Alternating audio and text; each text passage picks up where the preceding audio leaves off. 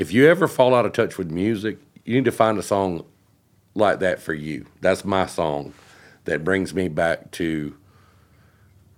There's something every time I watch it, I feel the same way. Like it touches me way. I get goosebumps thinking about, a song that somebody played in a park 51 years ago, probably.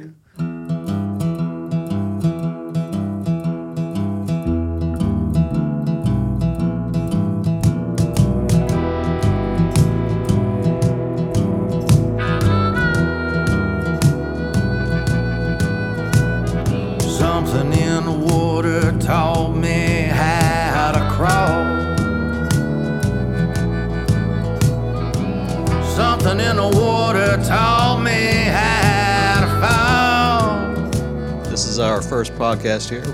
Sean Clark, Dave Griffin from Waycross, Georgia. And we got our guest Jason Chancey here, a good friend of ours. Hey guys. Written a couple songs with Jason, and he's a local working musician like the rest of us. And that's kind of what our podcast is about. We're calling it Something in the Water. Take one. I guess between the three of us, we have got a lot of musical experience, right? Mm-hmm. I know I've been playing since my first band, almost 50 years, and two of y'all, what? I've been playing on about 30 years on and off, a little pause for a kid here or there, but, I went to high school with Sean, so he's always been playing. So he was like the third best looking chick in our high school. Long hair, skinny. Yeah, I've seen the pictures. He is hot. For sure. So we've co-written songs together. Yeah. All three of us. All of us have. Yep. How many songs do you think you've written all together, Dave? Oh God knows. I got a big old book. I well into the 200s, 300s probably. I don't know. They ain't all good. Every time I come around, you've written like three more songs. But they ain't all good. Yeah, but man, I'll write like 2 a year or something. No. Yeah, y'all, I've always admired y'all as far as your songwriting and everything. Y'all kind of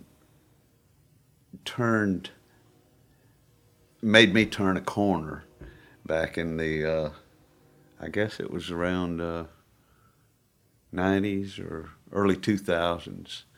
It was when we all kind of gravitated toward one another, and it was y'all that kind of inspired me to turn a corner in my writing and everything. I feel the other way, because once I found out about you, I was like, well, hell, I got to step it up. Damn, well, that's the beauty of it. That's the thing about it is we're not in competition, but you were the first one. Subliminally, it's always a competition. You were the first one that wasn't my age that had been doing it. Like I'd never known of anybody outside of. I was gone since I was 18, so it was about 21, 22 when I met you through Graham. Right. My nephew Graham Griffin, who was named after, his name's David Graham Griffin. He was named after me and Graham Parsons. Mm-hmm. So, and Graham Parsons is from the town Waycross, Georgia, where we live. So there's something in the water, right here in Waycross. So you guys kind of eventually, once y'all started being fans of each other, you wound up doing the Newfanglers record together, Oh Blood in the Pines, which is, by the way, one of my favorite records of all time, seriously. Even at times where I maybe haven't, me and Sean haven't gotten along, I still like that record. We weren't getting along? It was about 12 years there after high school. We didn't hate each other. It was just, it was kind of weird. When you're both musicians in high school, it's like everybody likes and hates each other at the same time because it's all based on girls. I got a lot of hate in high school. Well, But we shared a homeroom together. Oh, yeah, for sure. So I didn't realize this about y'all, that y'all were high school classmates. Yeah, we were. Chancey and Clark right there in the same homeroom. Yeah, we were dipping our spoons in the same teacups. So We were both friends with Jill Saracella. I always super awesome, super awesome. I always thought we were cool. I mean, we're cool. I mean, we just were. I mean, it was just that. What was it, Jason? I don't know. I don't know what it was. I didn't know It was there was high a thing. school. It was high It school. was high school. Like. Yeah, people are not sure of themselves at that age. I mean, I think it was just a one step removed thing. Like Rick dated my ex girlfriend, and then you were like Rick's roommate. So at some Who's point, Rick? Bennett. Rick Bennett, Rick Bennett. Okay.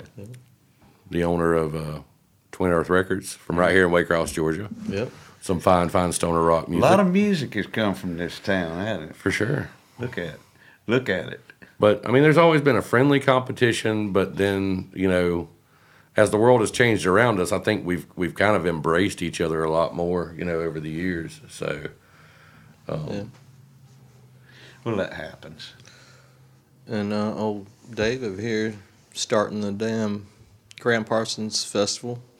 Graham Parsons Guitar Pool. Yeah. That's been going on 23 years now. We fixing to enter into our 23rd year of the Graham Parsons Guitar Pool, which blows my mind a little bit. I was a young man. Blows my mind When that it I played started. every one of them. You had played every one of them. You were there in 1998 in the backyard under the pecan trees I wouldn't miss one. with Gravy. Was it Gravy? Yeah, it was gravy. And it's the first day I met Tony Cason. He came over playing the guitar. Yeah. Awesome guitar player. I think John Smith was there playing drums. It was so unlike what it is now. I mean, it was very casual. We had a PA system and drums and amps set up on the back patio, and everybody just kind of floated across at their own pace, and it was beautiful. It was great. It was what it was supposed to be. I'd played, backyard parties or whatever through high school and whatever, but that was, when you threw that, I was like, man, this is the coolest thing I've ever been a part of in Waycross, And that was just a house party, and that's what turned into what it did. Yeah, well, I made myself put first annual on the little flyer that I sent out because I said if we're going to do it once, we're going to do it twice. I remember you said that too. But tell us the reason why you stopped having it at your house. Oh God, yeah. It was 98 was the first year, so in 2001 was the fourth year in the backyard, and there was about 200 people that showed up to the house that night. I was totally unprepared for that, but welcomed it nonetheless. I mean, it was great. And by the end of the night, the law was closing us down. And I woke up the next morning, there was like 8 dirty footprints in my bathtub. And I thought, 2 different ones. okay, it's time for a change. So at that point, we looked at everything and decided, well, the guitar pool is popular. We know that, but we can't have it at my house anymore. So in 2002, we moved it into the public and started having them. We started out at Little Nights, local honky tonk, and that was our first headliner. We had Walter Regan and the Brooklyn Cowboys. Yeah. And I think, and That was pretty cool. you were there as well, Yeah. because you played every one of them. I remember that all was through the years. one of the first time you had a headliner Yeah, that we were like, headliner, oh, there's yeah. some people coming that Yeah, and had something to do with and it was not so casual anymore. It was like, okay, we're doing this, and there's going to be a band to start at 5, then there's going to be another band to follow, and another band, and it took on a little more organized. And now here we are 23 years later, and it's a big outdoor festival at the fairgrounds in Waycross, and like 30 bands over the weekend with big headliners, big name headliners, and Yeah. it's a beautiful thing to have seen it grown from just a small idea to what it is now. Ralph Stanley, Yeah, Ralph Stanley, Leon Russell, Marty Stewart, Charlie Leuven, Marty Stewart, Jim Lauderdale, Ian Dunlop. Elizabeth Cook. We're running out of. We're running. Yeah. Daniel Romano. Daniel Yeah. Romano. Thank you, Dave, for Daniel Romano. Yeah. It changed a lot of our ways of thinking about music, what could be Yeah. done in the modern era. Daniel So, Romano is a Canadian artist. If you've not heard of him, remarkable. He's Amazing. He's a chameleon. He changes. Genres. He every- changes colors. Yeah, and they're all good. He's a genius. But it's been fun. It's been fun. And I'm as big a fan of all of these Daniel Romanos and all these other people as well. I'm like a kid in a candy store. I'm just as big a fan of them as y'all are. What are y'all listening to these days? What's the newest thing you're listening to? Like most modern to most classic? oh, goodness. I'm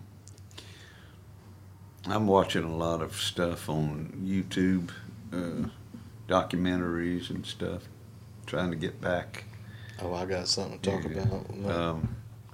Steve Winwood was one of the latest documentaries that I watched, which was Yeah. very entertaining. That's funny because I've been listening to Live on the Road by Traffic, which was not filmed, it was recorded in Germany. I've got listening to that on vinyl.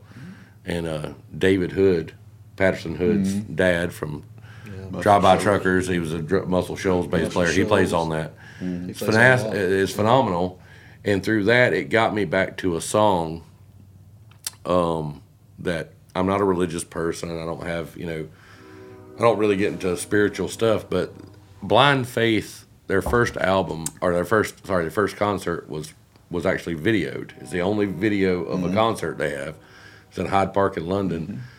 And they did a song called In the Presence of the Lord. Yeah. And if you ever fall out of touch with music, you need to find a song like that for you. That's my song that brings me back to. There's something every time I watch it, I feel the same way. Like it touches me way. I get goosebumps thinking about, a song that somebody played in a park 51 years ago, probably. And it's an anomaly, for a band like that to have that kind of. I guess it was during that '60s spiritual awakening, but still. So what is? I always get these mixed up: secular and non-secular. Which one is which? Secular is the non-religious, Okay. and non-secular All right. is the So- religious. So. Yeah. A secular song can move you to the point of salvation, Right. or religious experience. Right. Oh my God! Yeah. I mean, well, and it's a song about finding your place in the world and being okay with you, with who, with how you're going to. I found a place to live, in the presence of the Lord. So that's, to me, it's not a religious song at all. It's a secular song. It's just about, Well, it doesn't have to be. right. The feeling of the song overtakes anything Yeah. that the words are saying. It's just, Not that the words don't mean anything, but right. Yeah. It's just it's what that song it's the creates. power of music and how it can move you. It's a very young man talking about how he's found a place to have some peace in this crazy world that he's living in with the upheavals of the 60s, with him being a young guy Oh my thrust God. into the limelight. And free love, free drugs, free everything. You know, I mean, as a star, when your first performance as a band is attended by as many people as you can see, then you're big. You know, because that was Eric Clapton, Steve Winwood, Ginger Baker, and a phenomenal bass player, and I don't remember who it is. Oh God, I can't remember the fella's name either. I mean, I'm a bass player. I know nobody remembers the bass player's name. I always loved the old early recognition of Steve Winwood. Is the talk around England was that have you heard the 16-year-old from? Sounds like friggin' Ray Charles. Yeah. You know, and you listen to it. You know, Spencer Davis. He was a singer on the Spencer Davis "I'm a Man," and nobody could believe it was a 16-year-old white boy. 16-year-old white English lad. Yeah. You know. Yeah. Sounded like Ray Charles, and it does. Yeah. You go back and listen to it. Well, that's just, you know, like when Alex Chilton, big Chilton. star, Box Tops. when he was in the box top and cut the letter, and he was like 15 or 16 years old. There you go again. First time in the studio, and just cuts this vocal that, I mean, has probably been in 100 movies. It's been on the radio forever. I've heard it since I was like 4 or 5 years old. He came back and did all kind of different stuff. Yeah. With Big Star, and then even had a punk thing after that. Yeah, yeah. So, which that's a really good documentary. If you guys watch documentary, is the Big Star documentary. I So have these- watched that. It's Yeah, good. It's These called guys- You Can't Hurt Me Now or something. These like that. guys were brilliant at 16. What were you doing at 16? I was learning how to. Not being cool. Yeah. Not have I was not. Cover songs. not already ever the. I was jacking off for the first time. Well, I mean, I got in there before 16, but yeah, come on. I was mastering the hand switch anyway. You mastering it. Well, what was your first band's name? Because I got I mean, yes. I think we've all been in some bands with Yeah. awful Man, I got names. some horrible Oh ones. God, my first band's name was I think we tried to shoot was for right out of high school. It was me and Billy Ray Aaron and Jake Lee, Jason Lee's daddy, who was the drummer. I was the bass player, and Billy Ray was the lead singer and the guitar player. And Power Trio. Power Trio.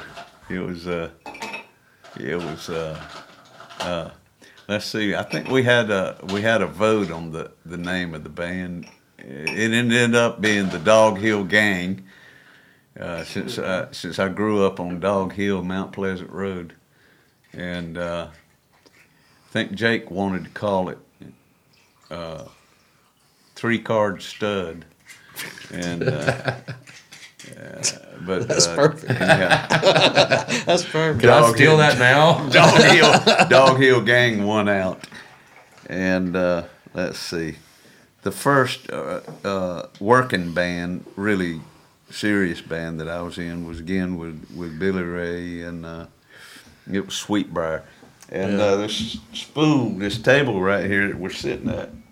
It says I was looking at it it's on this earlier, side. It's on this side. and it's got Sweetbriar written in big magic marker down the Wow. column of the stool. So Coincidence, yeah. the spoon.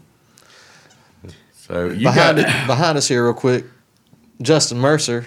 I forgot he was in frame. But, Yeah, he's the producer who's killing me with alcohol right now. He's plying us with Caution drinks. Light Media. Yeah, that's who we're doing the I mean, podcast with. well, I want to go back. I want to get to my first band that I was ever in. Was called Good Riddance, and we played cover songs. We Yeah, played man. some Faster Pussycat, Man, and I love What some was Motley your Crue. age at this time? I was probably 16 Why weren't we friends?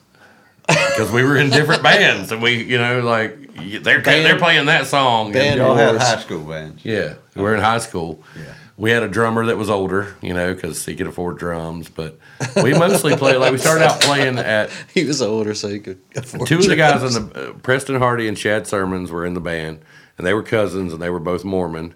So we played at the Mormon Church in Pearson, Georgia, in that auditorium. And, like, the first, I think, it was either the first or second gig. I would love for it to be the first gig. They have a curtain, so they open up the curtain and we start a song and Preston steps on his chorus pedal and it just farts out. So they close the curtain and we fix everything and then they open the curtain and we start again. Oh, wow. But that was actually a really cool experience because everybody was positive, you know, and there were girls there and they were, I don't know if at the time, if they were a little older or if they were just feeding them something different. But there was a lot of stuff up top there that we weren't getting at high school. Those country girls. Mormon country girls? So, and of course everything was above board because there was 8 million, you know, adults there to make sure you weren't doing anything. But still, it was that first taste of being on a stage. Nice. You know, and having, you know, not knowing anything. I'm sure going back now, it just sounded like trash, but playing the yard parties with Sean and them, playing the school dances and, you know, stuff like that. And then he mentioned Jill Saracella. She opened up her stepfather, Robert Kicklighter. Yeah. Did a wonderful thing for us. Opened up a little club downtown called Sierra Something. Yeah. And a teen club. A teen club. Wasn't that upstairs at the Carter House? Or- No, it was upstairs above KD's. Above KD's, yeah. Okay. So, And I got to book bands for that. And we'll get bands from Jacksonville, and we were like, man, we got Damn. bands. We got yeah, but we out got of town bands, weirdo man. weirdo punk You were a bands high coming school from promoter. yeah. I still listen to some of those bands, dude. I do still too, listen man. to Gizzard. I still listen to Dampening. Those were some cool bands, man. Like And I'm a Dampening and Yeah, I'm still a musician, and some of the stuff I'm still like, those guys were geniuses at the time. I mean, and then Sean's band, you know, like I still have, I don't think they ever recorded anything that I'm aware of, but I still can like, I can still sing you part of one of Slush Puppy's songs. what? I can't even. Special K. I don't The even. song called Special I know K, there yeah. was a song called that. I know it was in Drop D, but that's. I All mean, it was a remember. lot of Was Stone it- Temple was it Pilots inspired by the cereal? or I the don't drug. think, I don't think so. Yeah, Yeah. it was the So drug. you're- But you're- not that we'd ever but- done any of that. But What we, was your we first thought band? it was cool. Slush Puppy? I guess the singer did. Slush Puppy was your first band? Yeah, that was my first. Yeah, that was my first. That was your first band? And that was Jody? No, Jody wasn't in there yet. It was Gus Fullard, and for a week it was Scott Paul, and Brett Garrett Yep. from Waycross High playing the drums, and Jamie Stewart. Yep. Jamie Stewart. Shirtless Jamie, bass player. Man, Jamie- That's my son-in-law. I know, and what's crazy is that's my first friend outside of my blood relatives. I mean, like, I've never been hung up on bass players, but like Jamie was the guy in high school where I was like, I'm that skinny, but I'm not nearly that cool. You know what I mean? Like, Man, he went more rock than any of us. yeah, he was like total, like, Shirt off, yeah, busting guitars like he's Pete Townsend. Yeah. but they had a song. He still does that. Yeah, in the bedroom with your daughter. Get it? Yeah, they had a song. They had a song called Special K, and I remember it went. I said I wanna come in. Oh, really? And it was very like grungy, like Stone Temple Pilot stuff, and it was like, Yeah. they sound like the other bands I'm listening to, and my band sound like bands that came out 27 years ago, like AC/DC. Do y'all and have Aerosmith. That's why you were recordings cooler of with any us. of that? You were cooler than us. Y'all have any kind of recordings of the past? I heard a practice tape from then, a cassette tape that we'd recorded straight to cassette, and it was us doing Junkhead from Alice in Chains. Yep. And a few other originals, I think. But I don't know who has that tape. I've got some VHS tapes of from that Kurt Cobain tribute Yeah, show. at Sirius Something, there was a Kurt Cobain. I was actually at that show, I think. So that was pretty cool. That had Gus playing in another band. I forget what they were Yeah, called. with Van Sickle maybe or somebody. Yeah. Did Gus, was he like singer? Or Yeah, he he was a didn't singer. play an instrument, right? He played a little bit of bass and guitar, Yeah. Yeah. Yeah. So I mean, but he didn't with the band. He just sang. Yeah, he Crazy. was like I mean, to me, he was like the spiritual leader of the He rock definitely, movement. Yeah, he in was. I mean, Waycross. I learned a lot from Gus, like as far as listen to this, listen to that, and he was the guy that football player, but just crazy Mohawk guy or whatever he had that week. I mean, he was just stepping out there. He was a force. Yeah. He wasn't. I mean, True. I don't think he was pretending to be himself. I No. think he was just that Dude, guy. he was that when I was met him in 7th grade. He was yeah, that. yes. Yeah. He was just like, like a professional television wrestler, Right. Full on he's all the time. Like, man. He was a character. He was a character. The swamp star that we use, our symbol for Pine Box Dwellers, was the slush puppy symbol. Oh, really? Yeah, and when he passed away, I started using that. But it was before slush puppy, about 6 months before. I started using it on my solo flyers, and then we got the band, and I just kept it. Yeah. But he told me to cool. come up with something with 5 question marks because we had 5 members for a week, and then one of them dropped out. Yeah. He said 5, because it was 90s, early 90s, and all the bands like Red Hot Chili Peppers, they always had signs, or symbols, Right. and 5 question marks, and that's actually So what right the now thing it's is. 4, right? With Pine Well, yeah, Box. but With Pine Box, it's 4. we kept the symbol the entire time, even after the 5th guy dropped out. Yeah. So, Well, the Pine combination of the people. So, yeah, it's just more of a remembrance thing. Than, so That's awesome. A lot of history. A lot of history. and then I think my second band was like a speed metal band when I lived down in Florida, and then I was in a rap rock band called Mike Hunt. Yeah. Say that fast. And what's funny is that like I was the guitar player in Mike Hunt. And then wound up like with a cheap guitar and a cheap combo amp. Wound up in Holly Hill, Florida at a recording studio with the producer for the rap group, the Alcoholics, cutting rap record, like playing guitar on rap records. And it's like, I don't know how to play, but I'm the only guy in the room that can play guitar. So they're just like, but they literally like, we're like, get in the car. We're going to Holly Hill. And at the time I was like, cool.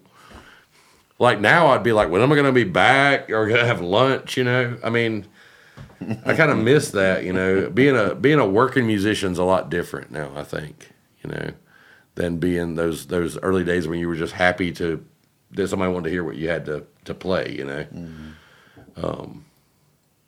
gonna have to piss real quick. So I don't know if there's a cutoff. I don't know if there's a break point right here, but like, took a pee, man. Go ahead. We'll be right back. is there anything we need to adjust? Anything? Something in my blood starts to take a hold. Something in my bones start to lose control. Something in the water gonna make me whole.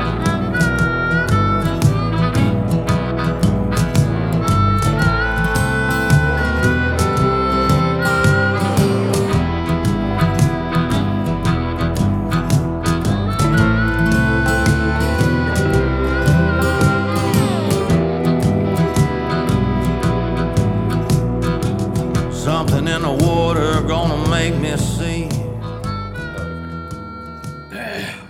We'd like to, at this point, we'd like to thank DoorDash for supplying us with some victuals. Fast chicken. Fast Super chicken. fast. chicken. Popeyes Louisiana chicken. Alfonso. Lord. Yes. Thank you, Alfonso, our DoorDash driver. So, carrying on with the discussion now, we talked about how we're over 100 years of music history right here, music experience, and we're also songwriters. All three of us are songwriters, and Yeah. We've all written songs together. we've co-written together quite a bit. one of the, I think it's the only one that the three of us may have co-written together. Maybe not, I haven't said. But the one that stands out to me is one night over at my house, we had a couple of guys from North Georgia, Fester Haygood and Levi Lowry, two exceptional songwriters. Hey, boys. Hey, boys. Had come down, and we gave them a bedroom to stay at the house, and invited Sean and Jason over, and we proceeded to sit in the living room and see if we could write a song together. And sure enough, we came up with something called Trembling Earth. Trembling Earth. Mhm. And that was a magical night. That was fun. That was fun. It was. So we all had a part in it. Yeah. And Justin and Carrie from Caution Light Media were there earlier in the night, you know, Right. capturing some live stuff. Yeah. That night we had Pakistani food. Yeah. Dave's wife, Miss Lynn, she made Pakistani food, and it was fantastic. And I've been kind of after it. So two of y'all have written together as well. Yeah, we've written a few songs. We've thrown away some, but I think Sean's recorded a couple of them. One's called "Rainbows on the Pavement." Good Yeah. song. And Drifters Blues we're going to do on the next album. Yeah, Drifters Blues. That was a That was a funny tale. really good lesson for me in songwriting, because the song started out as with my idea of a guy getting his heart broken and it feeling like Elvis Presley, Hank Williams, and Jesus, or no, Dale Earnhardt. Yeah, Dale Earnhardt, Hank Williams, and Jesus all died at one time. Yeah, you came to my house and was like, this is the, Yeah, this is the line, I man. got a line. And then by the time we got done with the song, the line wasn't in it anymore, but all of the lyrics were based around that line. Those three. Yeah. Yeah, about those three. Like So every line we switched about, all right, this one's about Jesus, this one's about Dale Earnhardt, this one's about Hank Williams. Yeah, so But we took that line out, and then it's like kind of, yeah, it wasn't quite so on the nose. I mean, like Sean taught me something about you don't have to be on the nose. You don't have to overthink it, but You can also be abstract as well. yeah, let the listener have something to make for them to connect with in their life, and not you just shoving it right, you know, Yeah. right in their face. So Yeah. That's a great song too. so. and Rainbows on the Pavement. You spawned that whole song because you came over and was like, I got one line, Yeah. Rainbows on the Pavement. Yeah. I was like, all right, let's There do we it, go. You know. Sometimes that's all it takes. Well, that, What's hard? any more of the songs I write are kind of birthed out of being a working musician, because you see things. You see people in there, they don't know you're watching them because you're on stage. Right. So you see everything happening, and you can see, like, this guy and this girl are going to wind up together before the end of the night, and these two are going to fight before the end of the night. And and it's corny. Like, as I've gotten older, I've gotten corny, but I always tell the guys, when I'm playing in a band, like, there's no show too small. If you're going to play the show, you got to play it, because it's going to be somebody's first date or somebody's last date or the first time. Somebody may not be able to take their significant other out but once every couple of months. They may have 3 or 4 kids sitting at the house. And you think that's kind of like, a cheesy or corny maxim to play by, because you're playing in front of a bunch of people getting drunk. Mm-hmm. Until you get an email that says, I'm a 32-year-old widow whose husband died unexpectedly, and I have 5 kids, and I never thought I'd find a man again until I met him at your show. Yeah. And the wind goes out of your body, and you just sit there for a minute going, thank goodness we didn't just call it in that night, Or when you live stream a song to a guy in Afghanistan because his wife is there with her family, and they weren't planning on watching your band, but then you started playing, and she asked you to do a song for him, and you're right there, and there's something about it that moves you. Yeah. Because music moves people, you know. Yeah. And you realize that you're able to give something that you've always taken from others. You know, when you go see a concert and you feel that feeling, well, people do kind of feel that when you play music, you know. It's not being grandiose or cocky or anything. I mean, they really, you know, you and the other guys you're playing with are joining together to create an experience for somebody. And if you don't take it that seriously, then you just need to stay in the garage, to be honest. As insignificant as you might tend to think it is, it means something. It means something to the people out there. That's what you got to keep in mind at the whole time, you know. The show always goes on, you know, and it's hard sometimes, surely. But, I mean, so, Yeah, there's. I mean, my God, y'all are killing it out there. I mean, as far as shows go, y'all are working all the time.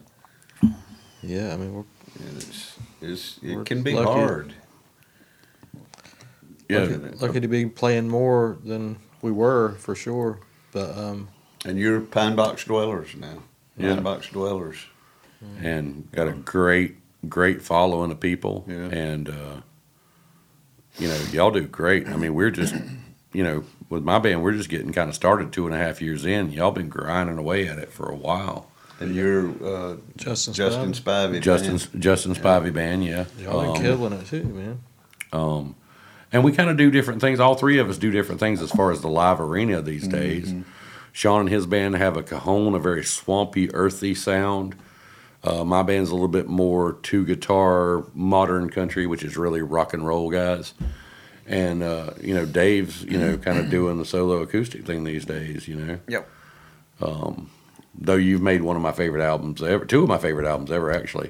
American Spirit, which my son can sing all the way through, by the way, as a 20-year-old who shouldn't care about, you know, Americana roots music, but mostly what he listens to is like Japanese pop, but then he knows your record. And he knows Neil Young Harvest pretty much all the way through.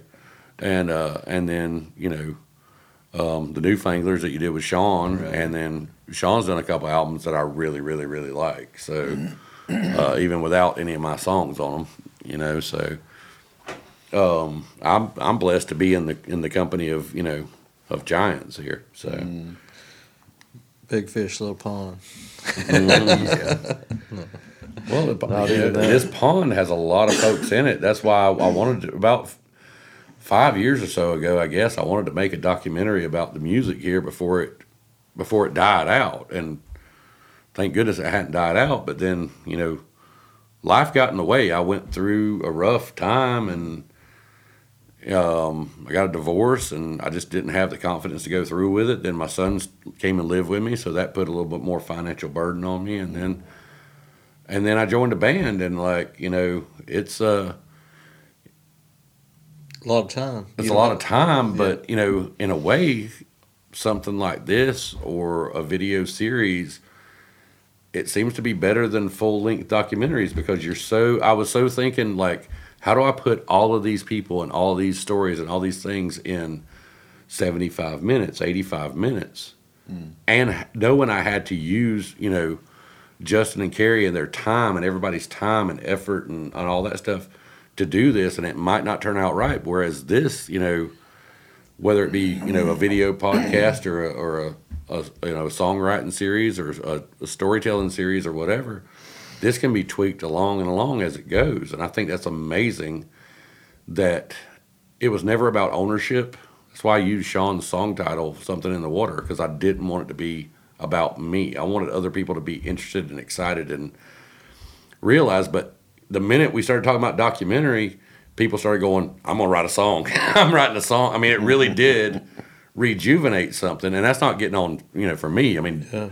Sean and I were the ones who were talking about it, and I think it was just a point of, you know, understanding that new music was there to be made, and we've heard some great artists that have come out around that time anyway that made us believe that music was still vital and important, and it wasn't just, you know. So the documentary was basically going to be about Waycroft's music. Yeah, the musicians that are And it here. was tentatively titled Something in the Water. Right.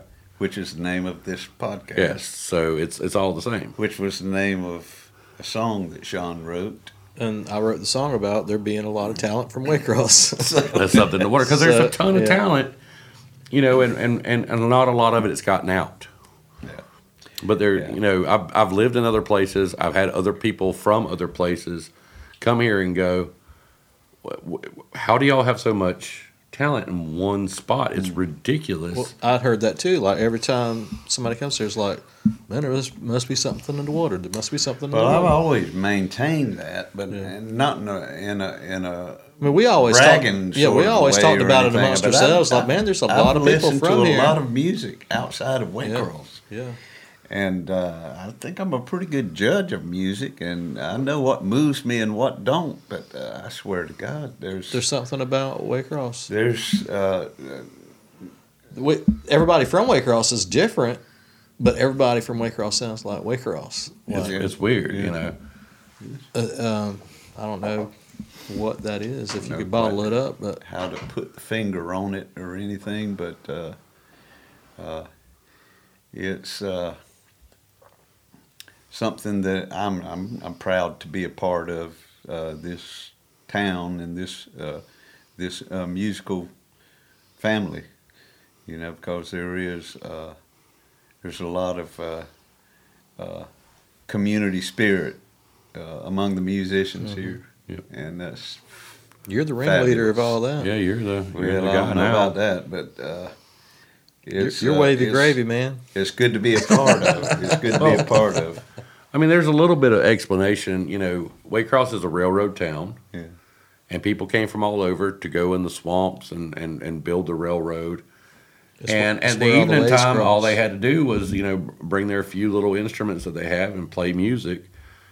And then the railroad caught on, you know, people worked there. So there was actually a town. You didn't want to leave because you could get a good job, but there wasn't anything else to do. So you play music. And then, you know, I remember growing up and there being old people, and I mean old back then, that could play music that would just scald you. Bluegrass music, gospel music. About 8 miles away from here, there's a big, you know, used to be a big enclave of shape note singers. Oh yeah. You know, the Sacred Harp hymnal. I have my daddy's Sacred Harp hymnal at home, and he was born in 1930. So I mean, there's a long history. And when we were doing some filming, when we were trying to, you know, work on the documentary thing, somebody asked or something came up one time about, you know, why is so much of the music here, you know, based around the trains? Like Sean's music is a train beat. A lot of it, you know. I mean, not that all your stuff's the same, but you know those I agree with that. that rhythm. And somebody said, I don't know if on accident or if they were just that wise, that it's because the trains leave town and the people never do. So it's sort of the background, you know, I used to- sound of our town, you know. I used to say this joke. That's not very funny. Probably why I stopped saying it. But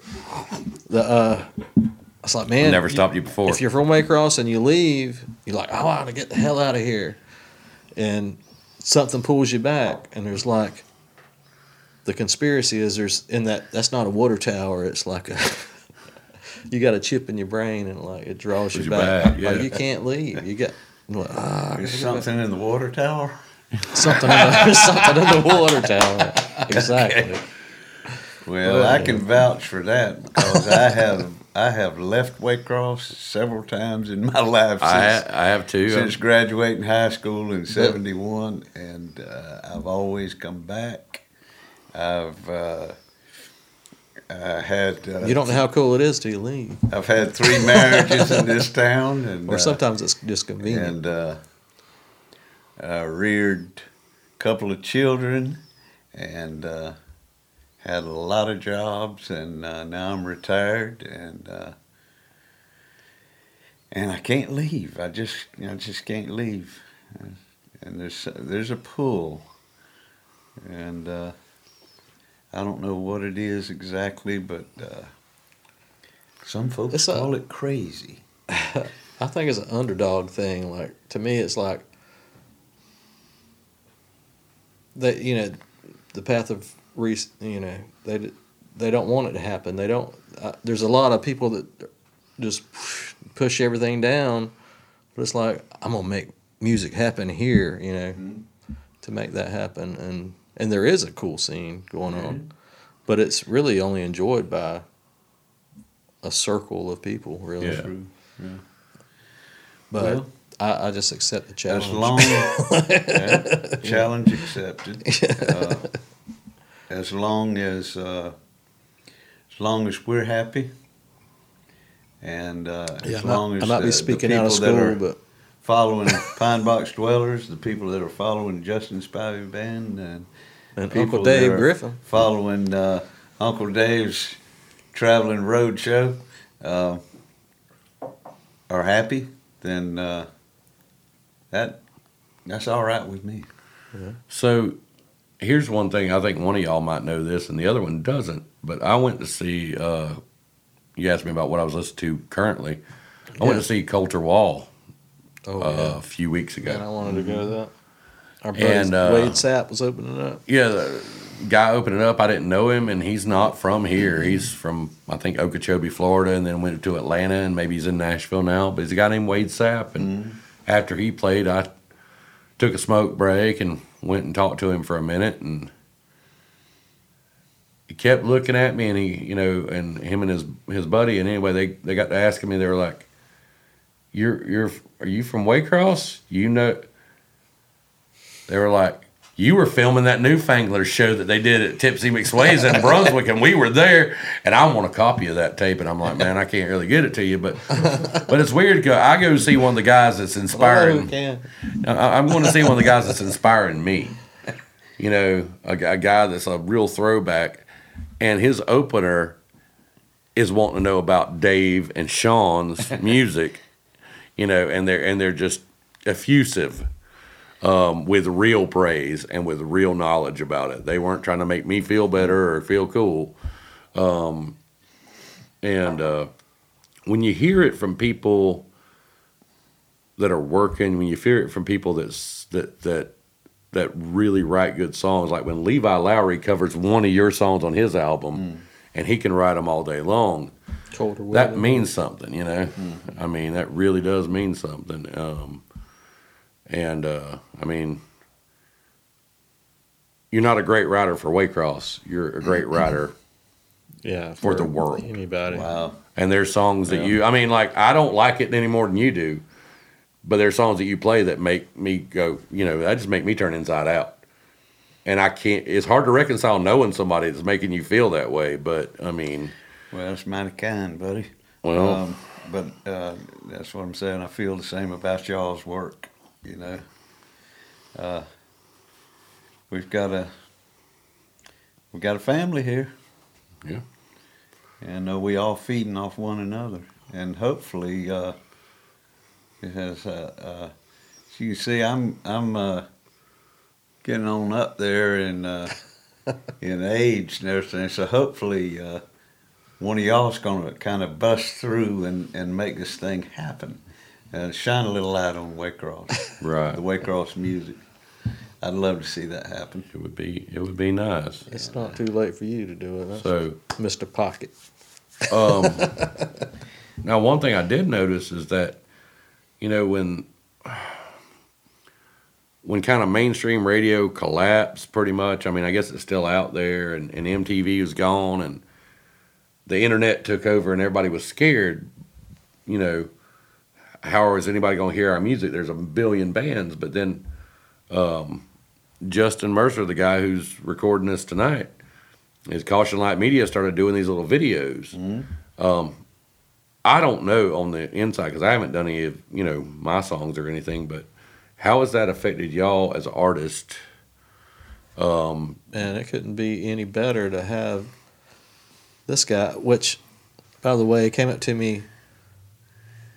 No way. He messaged me first on Facebook, and this long thing, I don't even know who this. I don't remember. I'd met him before, but I didn't even realize. And this long thing about, hey, I'm just starting this thing, and if you know him now, like there's probably more words in that than he has actually said to me in person. So then when I ran into you at the fair, you come up to us, hey man, that's me. Let's do this thing. Let's do some videos. And I'm just thinking, I don't have any money for this. And he's like, no, I just want to do it. I just want to do it. And I mean, we've paid you since then a little bit, but I mean, shoot, man, you come along and just have gotten better and better and better and better, like just from week to week. And we're already good, out the gate, but it's just been such a blessing. Then you move 2 blocks away from me, so thank you. Well, I mean, and to see somebody like gives us an outlet that we can record something and put it out, and it sound decent, and not have to go to Nashville to make an album. To see somebody start, with video, and then they're producing some of the best audio you've heard. Mm-hmm. I mean, literally, I watch KEXP and all those videos. They ain't got nothing on Mercer. I'm serious. I mean, like the audio is. We did our album. It draws you in. I mean, it really does. You feel like you're in that room. It's not overproduced. It's not underproduced. It's he's done stuff for my band and nothing but. He's friend of the musical community, and I didn't know who the hell Caution Light Media was when I started seeing it for the first time about 3 years ago, and come to know Justin and carried on and worked with them, and they filled a void, and they're huge friends of the local music community and helping us get our songs out there to a larger public. And one thing that I've noticed that since I've worked with y'all is that I've gotten a lot more marriage proposals from strangers. And how a guy as good looking as you was so nervous around video cameras. I remember that Sean's kitchen, I think it was the first thing we hoodwinked you into coming over. When I dropped my book. We there was some liquor flowing that night. Yeah. But you did The Light Up Above. What's the name of the song? Let's see. Yeah, that's a good one. Shine a Light. Shine a Light. Shine a Light. Yeah. And not the Rolling Stones tune or whatever, but this song called Shine a Light. And I'd never heard the song, didn't know it existed, and I didn't know what I was about to hear. And when you're sitting there trying to hold, I don't remember if I was holding a light or just being in the way, but I just remember all I want to do right now is sing along to this, and I can't, I can't do it, You can go to Caution Light Media and see this video, by the way. Caution Light Media. YouTube. Caution Light Media, Shine a Light. Yeah, Dave Griffin. But seriously. Amazing songwriter. I appreciate it, y'all. And since you retired, you're an author now? Yeah, I wrote this book right here. Actually, I started blogging on the internet, and then a publisher came along, and I was able to do a little paperback book of about 25 of my stories, and it's a lot of fun. Tales of the Week. Yeah, you were doing a weekly thing on in the newspaper. A weekly thing in the newspaper. And the newspaper died. I got out right before the newspaper died. So, yeah. Well, why don't you take us out with one of your stories? We'll go in. A whole story? Yeah, well, that's what I want to do for the podcast. I want you to read every one of your stories in order. Oh, my gosh. Read the whole book. Yeah, let's start from the beginning. You gonna start at the beginning? Start at the beginning. Start at the beginning, and we'll work through it. And you just lean in on that microphone, and we'll make sure this lasts forever. Okay. Now, are we gonna do any kind of cut here, or focus, or should we just try to not look stupid while he does this? Yeah, the latter. Okay. Yeah, he'll leave that in. Edit too. this out. I'm sure. Well, tell us what the name of the book is. Name of the book is Tales of the Week, From Dog Hill to Tripoli and Back. And WEAK. Yeah, Tales, Tails of the week, WEAK. We'll play on words there.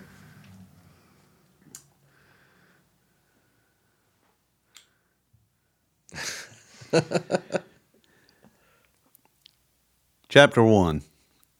Considering all the fear and hate-mongering our politicians love to incite and love for us to participate in, I expect I, if anyone, have a most valid bone to pick with a small group of Middle Easterners.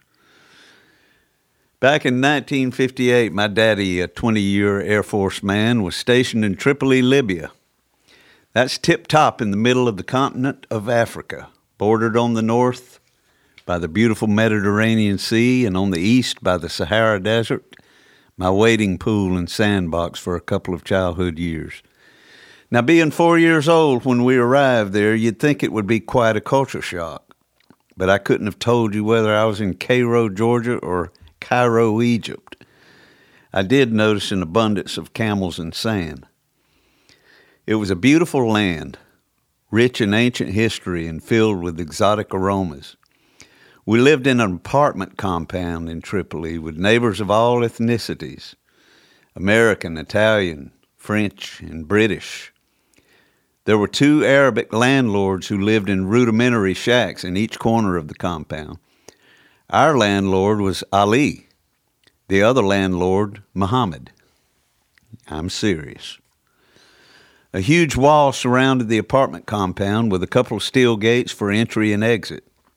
Standing on the balcony of our second-story apartment, you could see shards of glass embedded atop the wall, multicolored and gleaming in the midday sun.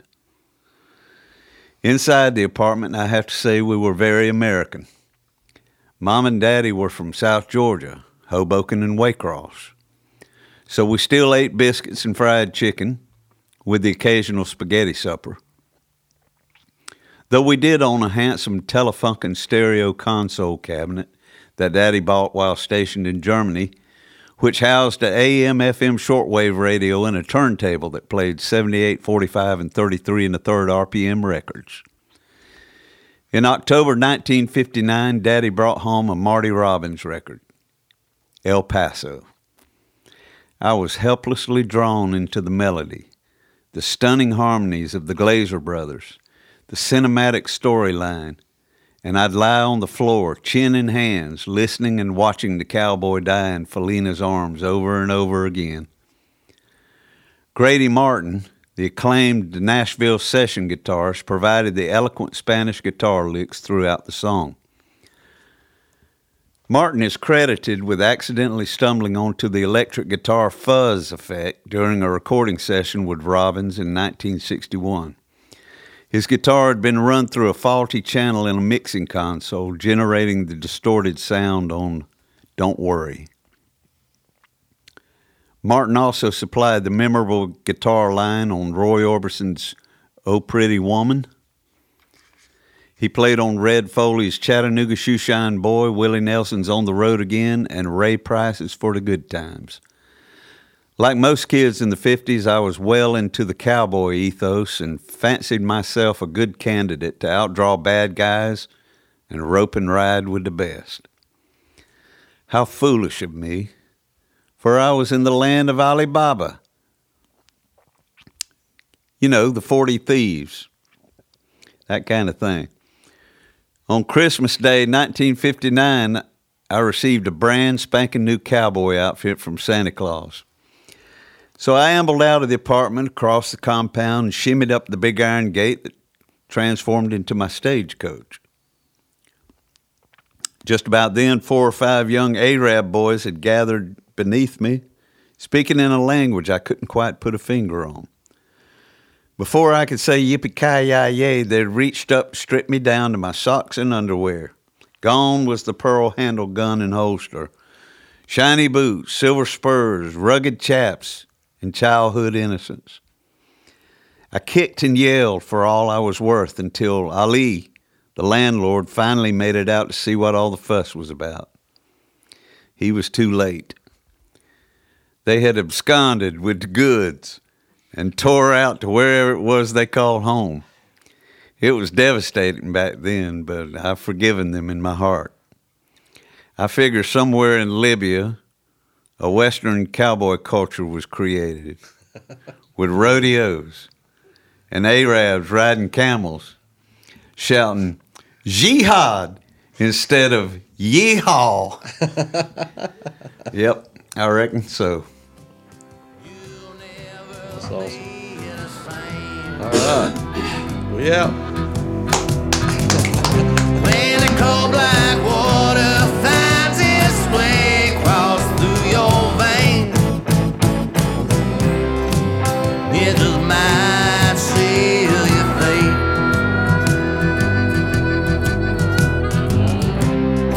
It just might seal your fate.